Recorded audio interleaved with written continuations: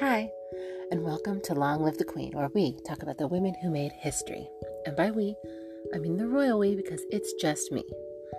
Today, we're talking about the 11th day of Christmas.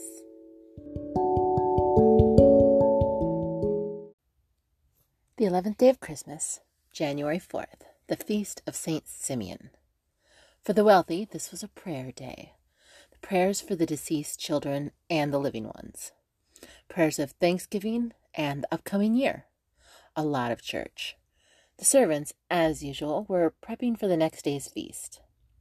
This was a time when a lot of Europeans were Catholic, but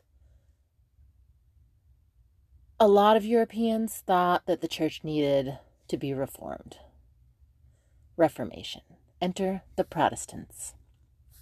The more conservative Protestants were like those of the Church of England. Did they need a pope? Nope.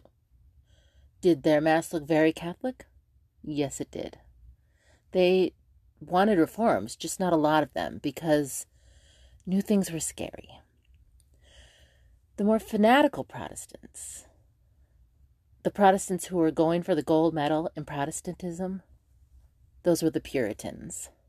Move over, Lutherans, and your non-Latin Bibles. The Puritans were here to play. The Puritans really valued simplicity. They cut their religion down to just the basics. Nothing fancy, nothing special. Just you and Jesus. And anything else was just witchcraft. If you need a visual, watch The Crucible. The Puritans didn't do Christmas. It was too extra for them. Would they go to church and hear about Jesus? Yes. But no decorations, no gifts, no fancy clothing, no feasts. They weren't really the fun party guys.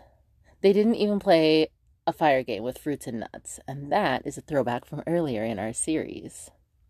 And with that, I'll leave you with a Christmas joke. What did Mrs. Claus say to Santa when she looked up at the sky? Looks like rain, dear. Join me tomorrow for our last episode in this mini-series on the 12 days of Christmas. The 12th and final day, complete with feasting, 12th night, and the 3 wise men. Long live to all the queens out there, and until tomorrow, bye.